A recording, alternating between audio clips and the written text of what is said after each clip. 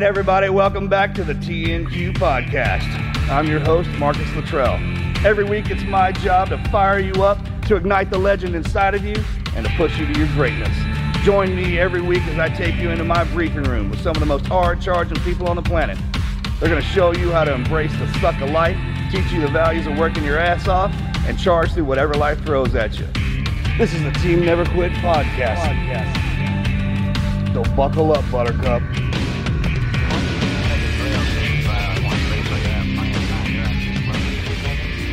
Welcome back to another episode of the Team Never Quit podcast. We're kind of doing it a little different around here today. A little Team Never Quit, She Never Quit action. We've got Melanie. Thank you, Melanie, for being here. Kara, a behind-the-scenes person that we don't get to see or hear from often. She's hanging out with us today. And we got John back here doing video with me. So excited to be back. We got a Patreon question to kick this thing off with, which is, what is something you did as a teenager that makes you cringe now? Sarah, do you want to answer that one? Yeah, you got something? Seems like she's got one. I don't know. I did a lot of mismatched colors. Like my clothes never really went together at all. Yeah. Which now I'm laughing because I kind of do the same thing from time to time as an adult. But yeah, I mean, I rocked side ponytails and different colored socks and like Punky Brewster. Quirky. Yeah. Oh yeah. I wanted to be Punky Brewster. I did too. I even remember asking my mom, why am I not Punky Brewster? To the point that she crocheted or stitched the hat, the rainbow hat. Remember Punky had that came down and then became a scarf? Yeah. Kara, you might be too young for this. Yeah, but Kara's too young, but I'm 43, so the Punky is my era for sure. I also wore mixed match stuff, and my daughter has never seen Punky Brewster, but she naturally is like that. She mix matches everything, and she also does the side pony and all of that. It's really fun to watch. I think my cringeworthy thing is hairspray. As a teenager, had a lot of it. The Big Bang. Yeah. Since then, have never, ever really done anything to my hair. I wash. Sometimes I brush. I air dry. Yeah. I'm very, very low maintenance. But as a teenager, I felt like it took me an hour to get ready. And that is not me as an adult at all. So that's probably my cringeworthy. Kara, what you got? So I'm kind of a 90s kid, so I would say silver and blue eyeshadows. When they were a thing, nice. It was that was everybody's go-to. Everybody had just silver, no other tones, no, just silver and mascara. And I'm picturing Matrix, very metallic. Yeah, those pictures, I'm thinking Robot. Those pictures don't look good when you look back at them. So, John, you got one. Oh man, I used to wear those hideous Jinko jeans, the giant leg, those Jinko huge jeans. Pockets. I don't even know what that is. They're they're huge leg jeans. They're huge leg jeans. I don't even. It's bell bottoms for men, but the bell is all the way from the top to the bottom. It's bell bottoms on steroids. Yeah, exactly. Oh my gosh. Think kilt, a double leg kilt. Yes, except for each leg. Okay. Mine was definitely the Eminem highlights. You used to take me, Melanie, when I was a kid to go get these. So I've known Andrew since he was a kid. Yeah. Nobody let him make that choice. I grew up in the hood, okay? And so that was the thing. I needed to fit the bill. Yeah. And for me, being a white kid in a rough neighborhood, it was all about having the only white kid in the whole neighborhood. You related to it was right. I needed the Eminem hair, Yeah. So I would pick him up and take him for a day at the hair salon or whatever. So high maintenance then. Meanwhile, she's not high maintenance now. That's so funny. That's funny. That's a good one. Well, hey, you guys, make sure to check out our Patreon. It's patreon.com/teamneverquit. We've got a lot of great things in store over there. We've got some cool swag. We've got some Ask Me Anythings with our hosts. We've got some bonus content with our guests. There's just a lot of cool stuff happening over there, so make sure to check that out. That's patreon.com/teamneverquit. We have got a great, incredible guest lined up for you guys. Sarah Wilkinson is the wife of Navy SEAL Chad Wilkinson, and after 21 years of service, Chad took his own life, which is the result of compounding effects of a blast wave injury, TBI, and PTSD. He left behind Sarah and their 2 teenage children. She displays a strength like none other. Not only is the spouse of a Navy SEAL who is deployed constantly, but also the strength that displays to this day.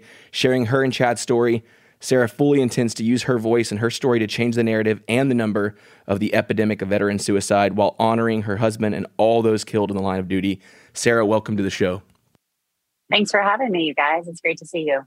We're very, very happy to have you on. And for our listeners, Kara is behind every social media post. So there you can finally get a face to the name. That's right.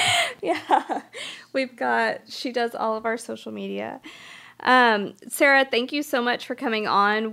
I'll tell our listeners, Marcus and Morgan got tied up today. They were supposed to be doing this interview and they couldn't make it on time. Marcus might bust through the door at some point. And he will bust through the door. Yeah, at some point during the interview. So I just want to warn everyone, if that happens, that's why. And if it doesn't happen, it's because they just didn't get out of their thing on time.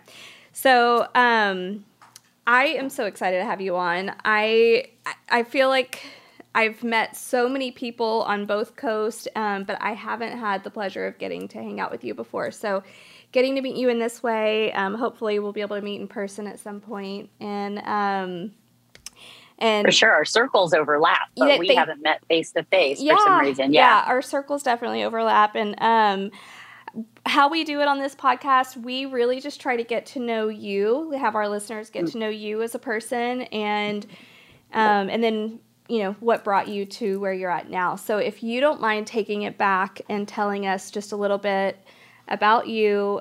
Before we were on, you were mentioning that you were a military brat. So if you could just tell us a little bit about that and get started in your story. Yeah, I was born and raised to a dad in the military. He was in the Marine Corps. So my whole life, I have moved around. I went to 15 schools before I graduated. And that was the tempo of my life, constantly moving. I liked it because I think people like what they know. I didn't know any other life. So I'm very used to moving, picking up, making new friends. And I met my husband when we were kids. So the first day of high school, we met each other at a DOD, Department of Defense high school, where not very many exist anymore. The one we attended no longer exists. But he too, his dad was military, stationed on that base. We met and just kind of stayed together from there on out. How awesome. Dated that y'all met in high school. Yeah. I love that. Yeah. So he always wanted to be a SEAL, and I, again, kind of just followed the same life I was used to. I went from being a military kid to a military spouse. That is so cool. So when y'all met, was it instant sparks, or did you see him and you were like, how'd that go? No, for me, it was instant. I don't know what he would say. He probably would say no. Come on. No, it was the first day of school. It was PE class, and we were sitting on the bleachers. We went to a very, very small school. So when there were new kids, because there was always an influx of new kids at the beginning of the year, everyone talked about who the new kids were. So they kept talking about the Wilkinson brothers. And I was like big deal. But when he sat down on the bleachers in front of me and they called his name for roll call, and he turned his head to the side and said, "Here," and I saw his profile, I was done. That's awesome. So yeah, pretty smitten. Did y'all start talking that day and just becoming friends, or how was your courtship? No. We kind of ran in the same circle. He was a year older than me too. So I was a freshman, he was a sophomore. We had similar friends, and really for the first 2 years, we were just friends. I had dated another boy, he dated another girl, but by the end of my sophomore year, we started dating. Yeah. That's awesome. So, did you have to move out of that high school and go to another one, or were you able to go to that one the whole time? No, he was able to stay and graduated from there. But after my sophomore year, we moved about 6 hours away to I went to another military school, or school on a military base, for my junior and senior year. So he would drive down on the weekends. His parents, in high school, would let him drive like 6.5 hours. Oh my gosh. And see me. Yeah. And, my parents would say, they've said this to me many times, but we just knew it was just different. There was just something different about the two of you. And that long distance carried on for a long time. So he obviously joined the military. I ended up going to Florida, went to college down in Florida. He ended up getting stationed on the East Coast. And even then he would finish work on a Friday and get in his car and drive 14 hours. I went to the University of Florida, and we would spend Saturday. He'd get there, Saturday morning, and we'd hang out, and he'd turn around on Sunday and he'd drive back. Wow. Now that's true love. So, There's not many guys that would do that. Marcus would not have done that. That many hours in a car? I definitely would not do that. I'm sorry. It's a long drive. Yeah, that's awesome. It's a long drive. Yeah. That's definitely a testament to his love for you. I hope. Yeah, I don't know. It is. It is for sure. So did y'all get married soon after that? Yeah, so we probably dated, I think it was somewhere around 7.5 years. And then we got married. We eloped at first, just in the backyard of someone's house in Virginia Beach. As many military people know, sometimes they just get married before the military person goes off on deployment or whatever. Right. And then we had a big wedding. We were always East Coasters. He was always stationed on the East Coast, except for a short stint out west. But and we had 2 kids pretty quickly, so we were really young. I think I was 23 when my daughter was born. Aww. And then about 2.5 years later, we had a son, and just again continued in that military life until we decided to get out of the military for a little bit and take a break. And we did that, and it was good until it wasn't good. It just wasn't in him to be doing a civilian job. So we came back, and that's what sent us back to the West Coast. Oh, so he was out for a while and then went back. Yeah. I think just being military kids, we kind of thought that we would offer our children something different by being home all the time and that kind of consistency. And what we both realized is it's not in our DNA to have that tempo of a life. It's not wrong by any means, right? To anybody who chooses it, but for us, it wasn't for us. So, and so we ended up going actually out to the West Coast for a short period of time, and before basically pivoting and coming right back east. So what year did he go into Buds originally? I think he started in maybe 95. He graduated in 96. He was Buds class 204. Oh, okay. And then how long was he in before he got out? 10 years. He did. He was in 10 years. And we were out for just under 3 years, like 2.5 years. And thankfully, because of the state of our world and post 9/11 and all the things that were happening, this was around 2007. A lot of people don't understand how he was able to just kind of come right back in. Yeah.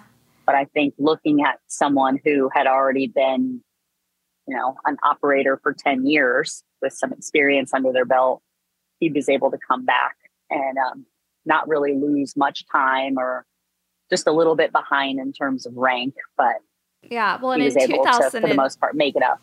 2007, it was still really, really hot out there. So it's not like, the war had died down. The war had actually ramped up at that point. So what was the time like between when he had first gotten out and when he went back in? What was that like? Think about 2004 to 2007. That's a lot was going on in the war on both Iraq and Afghanistan. So I would imagine there was a pull to be there with the guys. Did you ever have to deal with something like that? Oh, for sure. I mean, I remember, everybody has those memories in your mind that are just so clear and transparent. I distinctly remember watching him sit on the couch and watch the news when Red Wings happened. Mm-hmm. And he just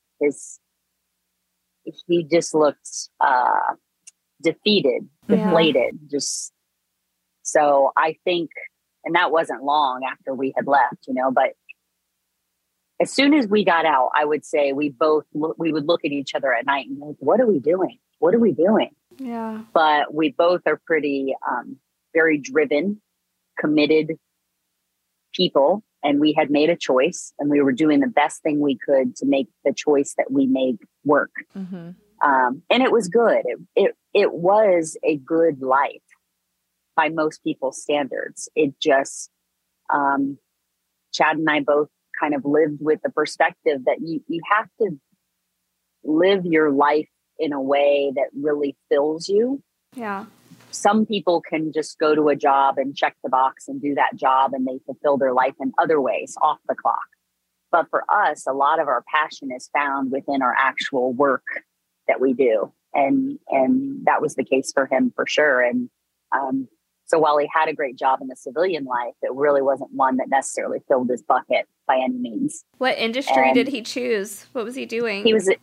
He was in pharmaceutical research. Oh, wow. So he wore a suit and tie and sat in a cubicle. Oh, no. Oh my goodness. Oh, no. Yeah. It was that might have been a part of the reason.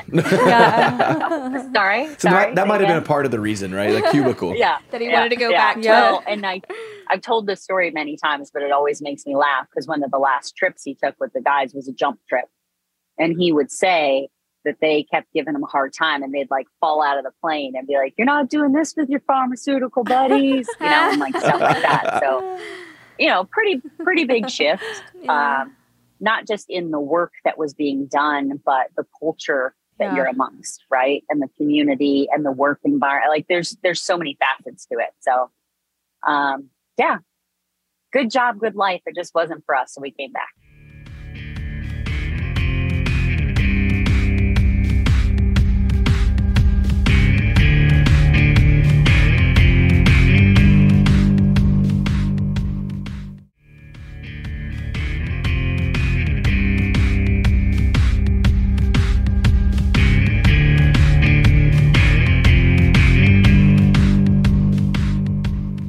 Yeah. So was it hard for him to get back in? He didn't have to go through buds again, did he?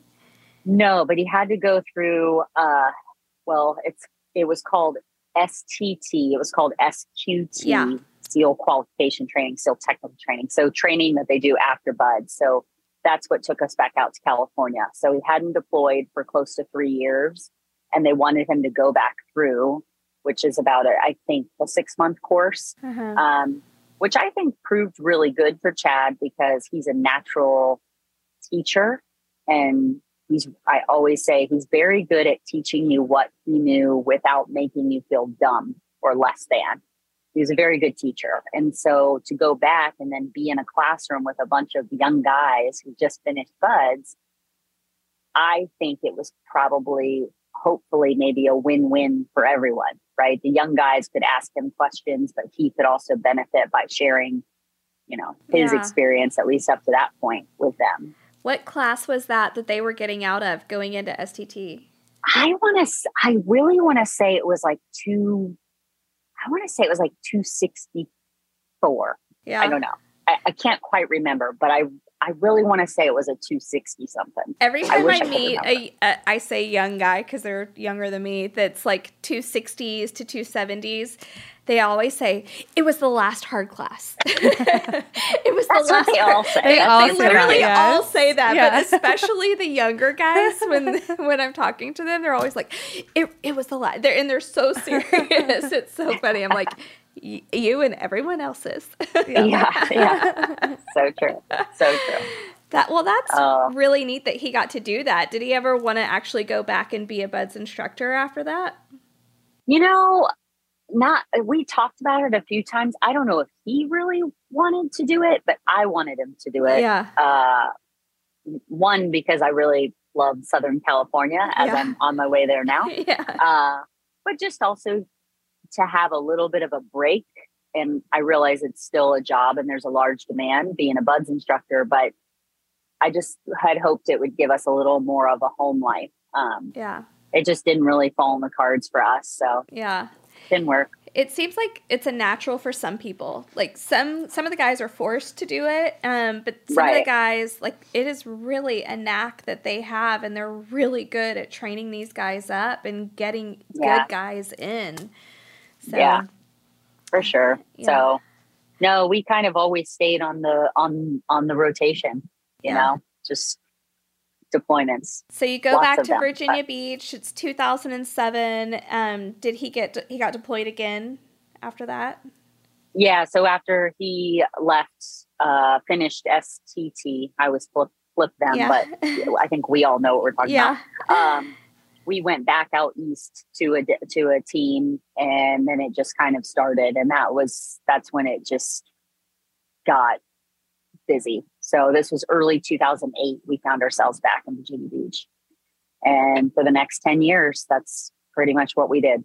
Oh my gosh. Okay. So he would have gone through extortion out there. Yeah. And that, I mean, for anyone listening, a lot of funerals. Yeah, a lot of funerals. And really, I never lived in Virginia Beach, but my brother-in-law Morgan was living there at the time. And it was a very dark and gloomy place to go to during that time period. It really, I mean, I don't know if it was just because of the community that I was going to or what, but it seemed like the whole town just had this dark cloud over it because there was so much loss and so much sadness and anger and confusion. I really feel like there was just a lot of darkness in Virginia Beach at that time. Yeah, that's interesting to hear you say that. Just having not lived there, I think when we first went back, having known Virginia Beach for 10 years prior, it was really good when we first got there, and there was a really good kind of community base among the families. And that was, like I said, 2008. But then fast forward a few years, it all just kind of shifted, and I can't tell you exactly what happened. I can just give you kind of a list, right? As we know, there were a lot of losses. Yeah. There was a lot of changes in like the tempo at which they did things. Obviously, there's always changes in leadership. And so, at least from my perspective, it really shifted from a place that had a strong community base to people really kind of stuck more to themselves. Yeah. And maybe I feel that because that's what we did. You know, we became more isolated. And Chad was never a big people person to begin with. He was a very, very quiet guy. I always say it's one of the things I loved about him. Never the loudest guy in the room. Quiet. Not quiet like soft spoken, but just reserved, taking it in.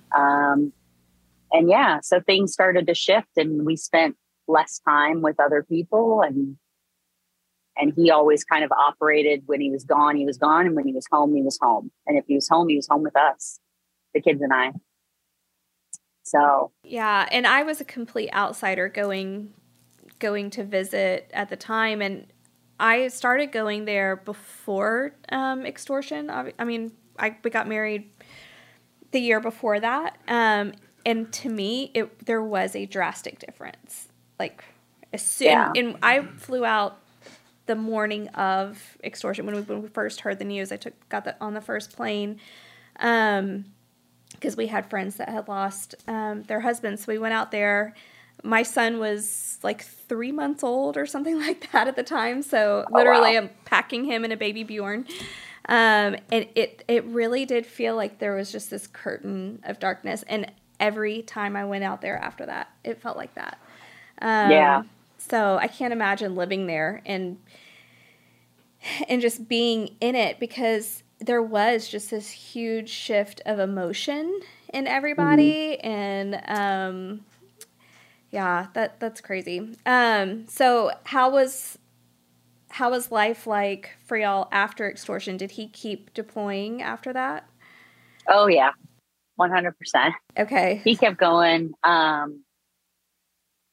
Yeah, I think it's kind of like, I think it's just really hard to hop off that hamster wheel. Right. Hopefully people don't take offense to it, but that's kind of how I see it. You know, you're on this massive hamster wheel and it's really hard to hop off unless someone tells you to hop off.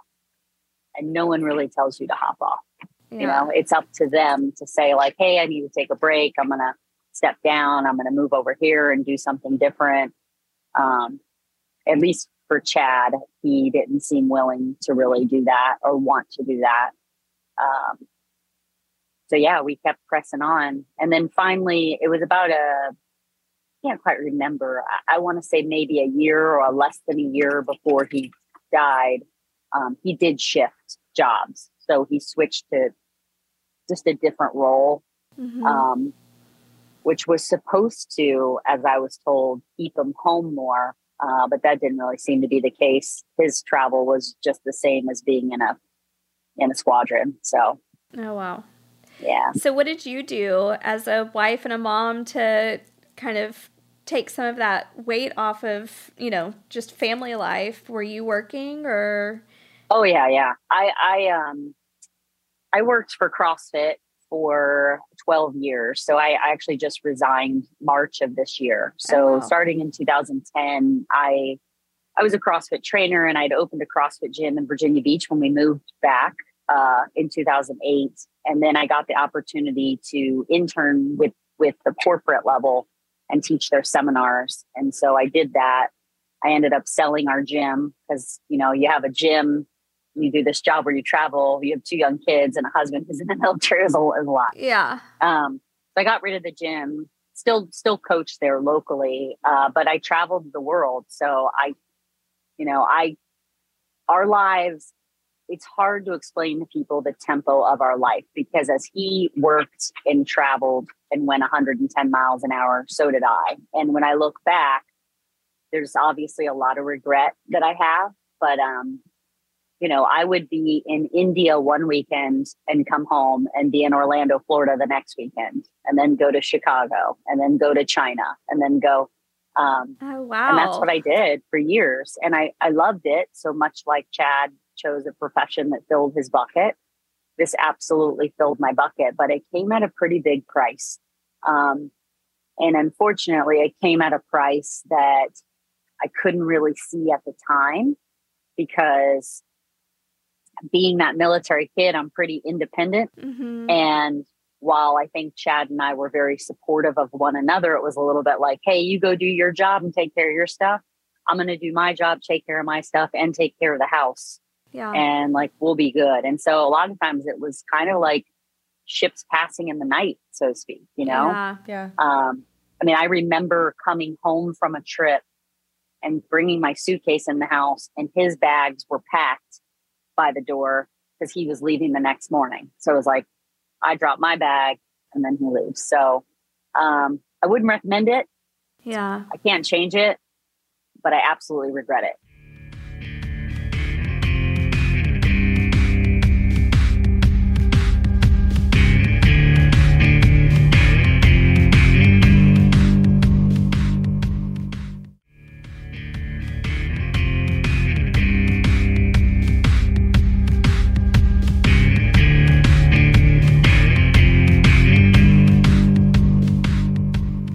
So, do you mind talking about Chad and some of the things that he went through?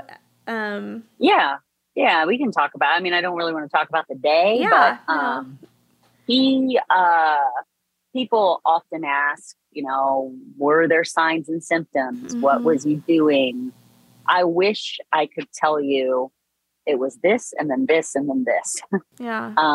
And that's just not how it went for us.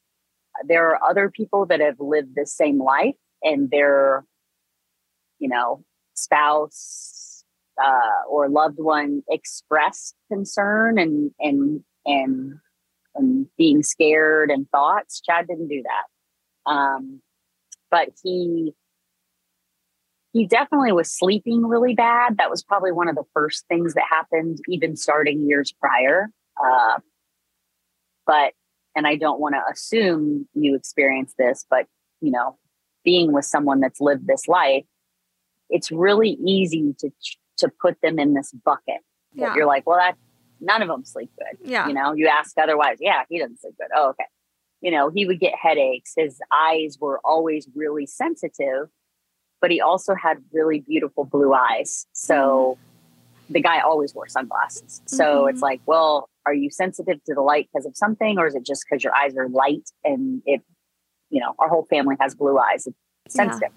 But he did start putting on weight, which again, we would joke, you know, he was in his 40s now. And so there were those little things that happened. And he, we got dogs. It's okay. That's okay. Sorry, Teen. That's okay. Don't they sound vicious though? They are vicious. They are not vicious. They look like teddy bears. But he, and I share this because he climbed Aconcagua in January of 2018. And Aconcagua is the second largest summit in the world. It's in Argentina. So it was his goal to climb the 7th summit. It sits at 23,000 feet and some change. Wow. So he was gone for about 3 to 4 weeks, I think, climbing this mountain. And if I would have known then what I know now, is that I will never know, but I do believe that him climbing that mountain exacerbated any brain injury he had. So we knew he had TBIs, but going up to such a high elevation and minimizing the amount of oxygen that serves your brain is not really great for anyone. People do it a lot. You know, there's a lot of alpinists and people that live at high elevations. But if you start to do some reading, people with brain injuries should not be doing that. So that was in January, and he came home and we went on a family vacation in June, and we went to the Grand Canyon and we bopped around Arizona, and he didn't even want to leave the hotel room. You know, we're on a family vacation with our 2 kids. And I don't know if it's being naive or being oblivious. I'm not really sure, but I just kind of was like, come on, you know, like, get up, let's go do something fun. And when I look back, he more or less stopped smiling, which I didn't realize. But when I look at our family pictures and stuff, I mean, he just stopped smiling. And so anyway, there was just this host of very small things that would happen that you could easily excuse. But what I try to talk about and make people aware, especially spouses, and I often say wives, and I say wives because my community is SEALs. So I only know them, you know, a bunch of guys. However, with that in mind, the military is comprised of men, women. And I believe that men and women can all suffer from these brain injuries and blast waves and PTSD, etc. What's really important for spouses and, or I always say first responders, because not everybody's married. So whoever your person is in your life, it's really important for us to educate them on the ways that these little things might be signs of something so much bigger that's happening. Yeah. And I do see it as my job as a spouse is to safeguard his health. That was my job. It's really anybody's job, in my belief, in a partnership, is to take care of one another and try to keep them safe, and that includes this. So yeah, there wasn't ever one thing. It was just kind of this series of kind of falling apart. And his hypervigilance went through the roof. So yeah, and I would say in beginning of October 2018, he had done some really weird things that were very out of character. And 3 weeks later, he was gone. And of the other family members I know that have lost someone the same way, they all have kind of echoed that same sentiment. For some of them, there were much bigger signs and symptoms being expressed, but they all have kind of said there was just this really short window of time. Maybe it was 3 weeks for me, it was 2 months for another spouse, that all of a sudden he just kind of went sideways and he never came back. And I would love to one day have research find what that pivot point is. Mm-hmm. I'm not sure we'll ever know. But I've talked to a researcher who has studied blast wave injuries for years, and she agrees that there's just some point that they hit that it's like the point of no return.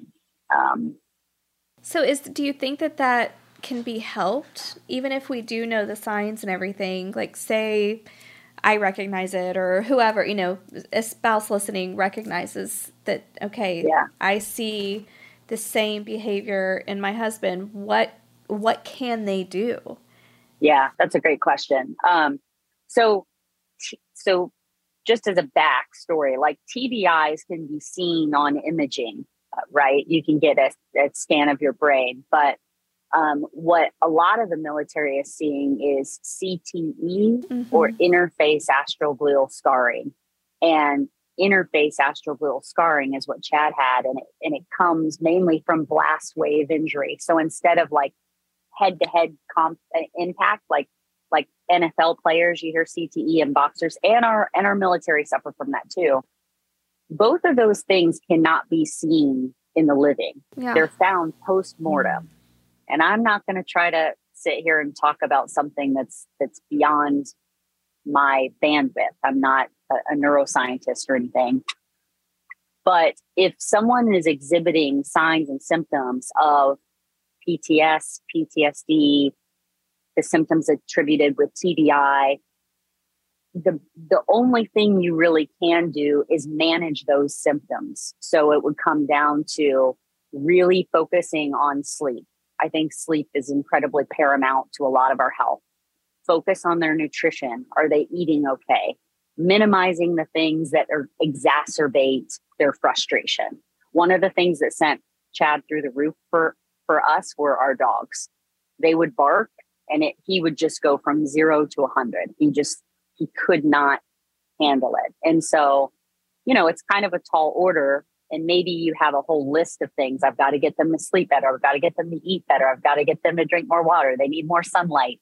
But trying to do the best you can with what you've got is better than nothing. Yeah. So getting those people to have a real open conversation about what they're feeling and what's bothering them, and then what that teammate can do to help support and or alleviate frustration, is at least a start. It's a start, but it's so hard. I was going to say. It's so hard. How do you get with those types of guys too? Like specifically the SEAL community, they're so hard-headed. And I know a lot of wives that have the same issues with their husbands, not just sleep, but sleep also we call it moods. Right. Through your research, have you seen anything that does help the guys sleep and help with their moods? I mean, there's a lot out there that talks about just, it's almost like setting your circadian rhythms. So there is research I've been reading about, waking up in the morning and really spending some time in the sun, not don't look at the sun, but getting natural light, minimizing caffeine, minimizing blue light, all the things we already know. Most of the guys that I've come across that seem as though they've found a good way, a good path, they're pretty regimented. Yeah. So shocking, right? Right. In terms of regimented, and I've got a friend who, he wakes up early in the morning, he drinks his coffee, he goes out with the sun and absorbs it. He writes in a journal, he meditates. He usually does some sort of cold plunge at some point.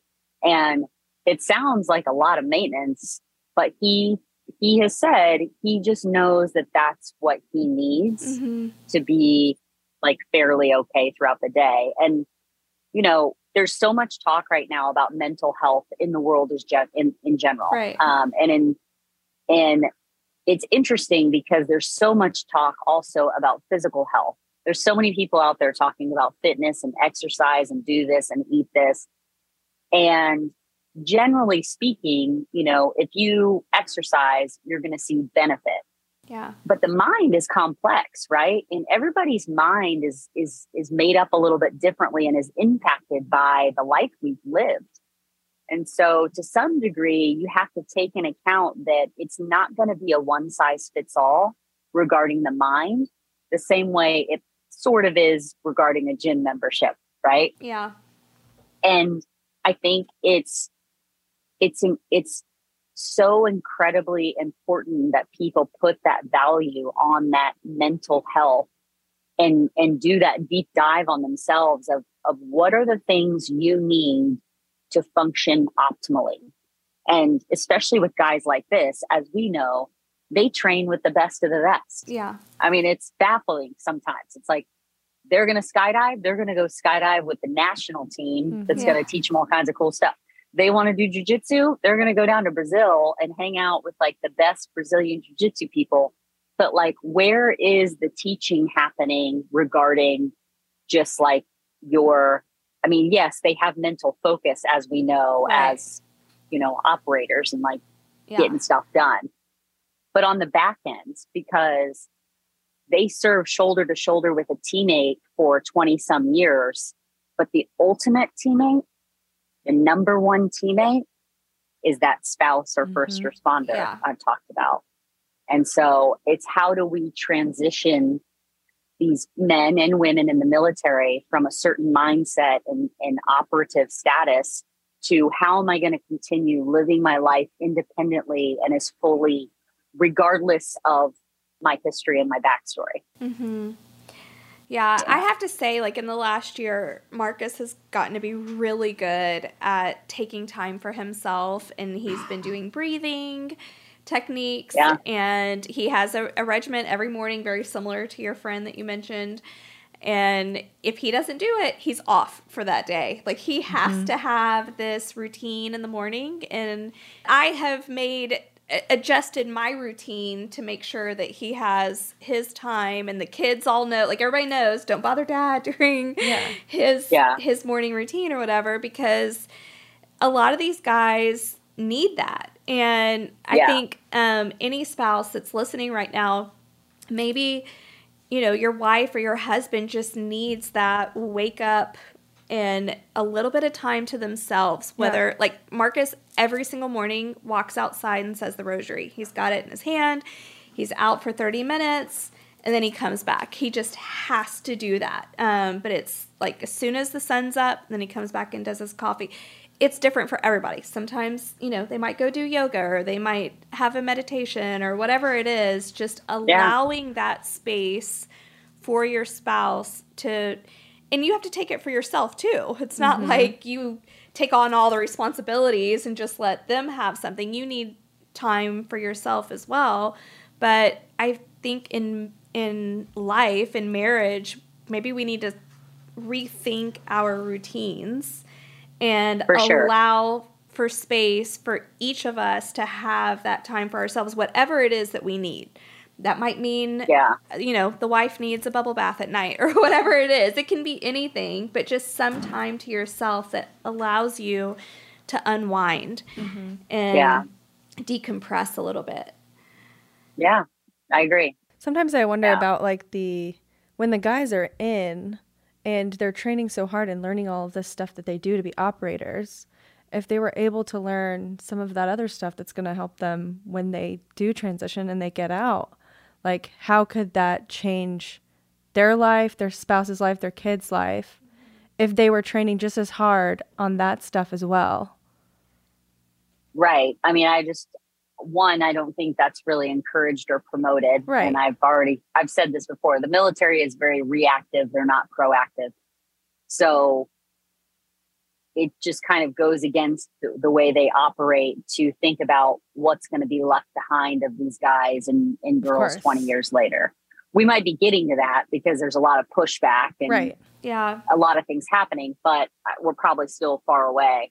And then at the same time, it's like, how much bandwidth do they have to do that with? Because what they are being asked to do is kind of a lot. And in many ways, if we foster this kind of mental resilience, I think the argument, I don't agree with it, but the argument is it goes against what they're the doing. machines we're trying to build. Of course. You know, I can't have these big tough guys be all soft and mushy sometimes. Yeah, right. Yeah. And again, I think there can be a balance. Yeah. And I think it would be great if guys could be invested in it while they're still in. And I think I hate to put so much pressure on spouses, but as we know, you know, people say Navy SEAL and their ears perk up like, whoa, those guys, they're so cool. And I'm like, yeah, they're cool. Have you met their wives? Yeah, exactly. But I mean, you know, you do have military in general. I think you have to be pretty strong to be a spouse of someone in the military, and especially at this level. And so it's a big ask. I know that. And it's big, but the payoff could be great, because then you won't be sitting in the chair next to me. So, what month was it? It was 2018. October yeah. 2018. So, and we don't have to get into the details of that, but your life obviously changed 100% after that, and your children and everything. Yeah. How have you maintained your own mental health and assuring your kids' mental health after such a tragic event of losing your loved one? I mean, it has been, it's been a very interesting path. I mean, I got real low, obviously, but right afterwards, but I've pretty much done everything you could think of to heal. I mean, literally, I have done everything, you know, hanging out with friends, avoiding friends, sleeping a lot, not sleeping. I took a trip to Bali. I obviously bought a camper van and traveled cross country. I got a pet pig. I got tattoos. I did plant medicine. I went to intensive therapy for 6 hours a day for 6 days. I went on a surf retreat. I mean, I've done it all. And I think it really just came down to this. One, it came down to love. So I think when you love someone a lot, that love will continue post-death. So it matters to me now how I live my life, because it's also kind of how I loved him. I also have 2 children, and they were 14 and 17 when their dad died. And that's a pretty pivotal age for any kid. And I pretty much sat them down and said, you know, you can either let this like destroy and define you, or you get to choose how you carry it. And we get to choose. We all choose to carry it a little differently, and that's totally fine with me. But we've been fairly open with each other, and in a very unique way, I feel like the 3 of us have given each other the space and the grace to kind of figure it out on our own. And, you know, more than anything, I want my kids to just know that this is a chapter in their story, and they have a whole life ahead of them. And it's a backpack they carry that they don't necessarily ever get to put down, but they can be really strong while they carry it and still do really hard, really amazing, really great things in their life. And so I always say live big. That's kind of like my motto, but I am trying to live big in my life so that they, whether we talk about it or not, you have children, your kids are always watching you. Yeah. And the way that they're watching me and the way they observe me is the biggest responsibility I have. And I don't take it lightly. So, and we did establish a workout in Chad's name. So, you know, some of your listeners might have known it's called Chad 1000X. And we do it each year right around Veterans Day. So as most workouts fall on the death anniversary, Chad's was the end of October. This workout has a lot, doesn't have as much to do with Chad, even though it's his name. It has more to do with our current military who might be struggling. And it's 1,000 step ups on a 20-inch box with a 45-pound pack. And that's what Chad did to train for mountains. He did a whole bunch of stuff, but that's one of the things he did kind of on repeat. And And as I've said, 1,000 step-ups, it's not technical. Anybody can do it. 45 pounds is a lot. It's going to get heavy pretty quick. 1,000 is a lot. It's a lot of volume. But you can't necessarily do it quickly. It's just a mental push. And I think it's a really good poetic representation of doing a physical task while getting some insight on where does your mind wander for an hour when you're kind of doing this monotonous task. And we highlighted around Veterans Day. We hope people will take to that on Veterans Day to just show their support for our military. And they can register chad1000x.com and join us at some of the bigger locations in Virginia Beach and San Diego and Jacksonville. And I hope that in the future we can bring some more stories in of those that we've lost. And highlight their life and their legacy, and really just encouraging others to not follow this path, to ask for help. So it's like the MRF. Like the MRF is on Memorial Day, right? Memorial Day, and now this is for Chad, but to really think of all veterans and really their families too. I mean, totally. You're the one that's affected by this, and your kids. Right. It's, yes, we're honoring him and everything that he went through, but we're also really having to me, you are who I think of, because you're the one that still has to carry that backpack. So, and your kids, it makes me cry just thinking about your kids, and it's not that it's a sad thing, it's just that it's so hard, that got taken from them, but at the same time, it's not their dad's fault. There was an injury that happened, and there's nothing that, like we were talking about earlier, yes, there might be signs, but what can you really do to fix it? If you're in that little window, that time frame of like, okay, something's wrong with my husband.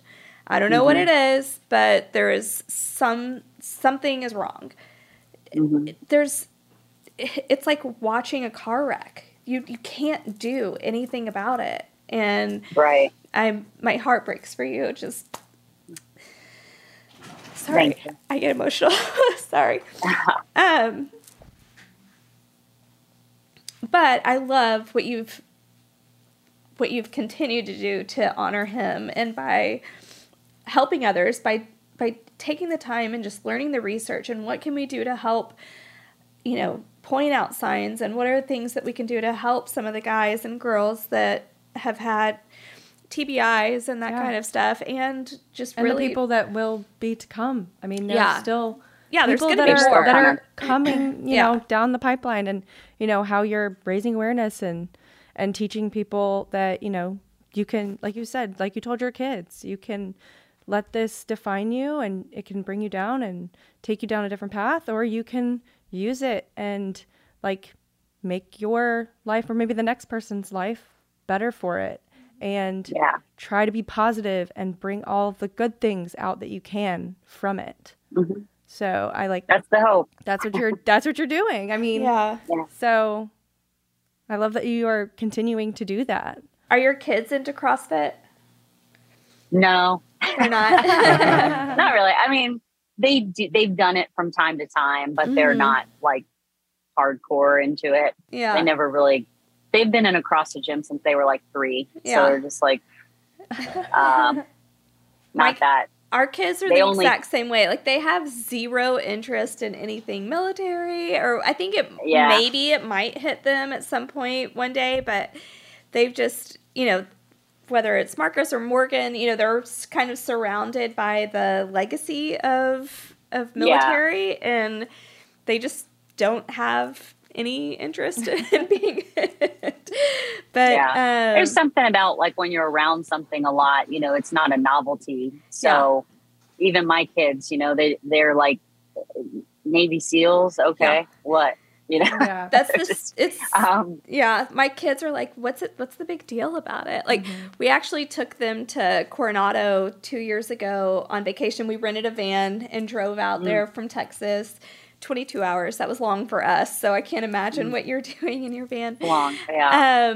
But we actually got to walk on the Strand and or on the beach, and we saw the Bud students running and carrying the boats. And Axe, our son, we named our son after Matt Axelson that died in Red Wing. He was like, Dad, look at those guys. They look awesome. And I go, Axe, that's exactly what Dad did when he was that age. Oh. And he goes, no, he didn't. He just looked at Marcus. And he's like, I don't believe that. Yeah, he's like, you didn't do that. You couldn't have done that. You're old. They just don't see their dad like that when it's your dad. Like, and I'm like, yeah. And then those guys, like later on, because we were out there for a little while, we actually got to go see some of the SQT guys do a dive, and they saw Marcus there, and they're like, oh, Marcus. You know, they wanted to go and talk to him, the SQT guy, or STT, whatever they're calling it now, and they all wanted to talk to Marcus, and Axe and Addie were like, why do y'all want to talk to my dad? He just didn't get it. Yeah. He gets no cool points on the family home. He has no cool points. But it's funny, like when our kids grow up in it, they just don't understand it. But probably best. Yeah. Probably best. So how can we help you in your journey and what you're doing? And I mean, just continue to talk to people and advocate for our veterans that are struggling, and help us support people registering for Chad 1000X. So I partnered with GoRuck. Funds raised go to a nonprofit I've started called the Step Up Foundation, and the Step Up Foundation takes funds and gives it to actionable programs to help treat or offset TBI, PTS, blast wave injury, as well as supporting families. So we hope to support an organization called Sound Off this year, who started an anonymous app that veterans can speak to a clinician or a battle buddy, as well as send 2 people on I did it last year. It's an organization called Operation Canyon Rising, and they take a small group of people rim to rim of the Grand Canyon.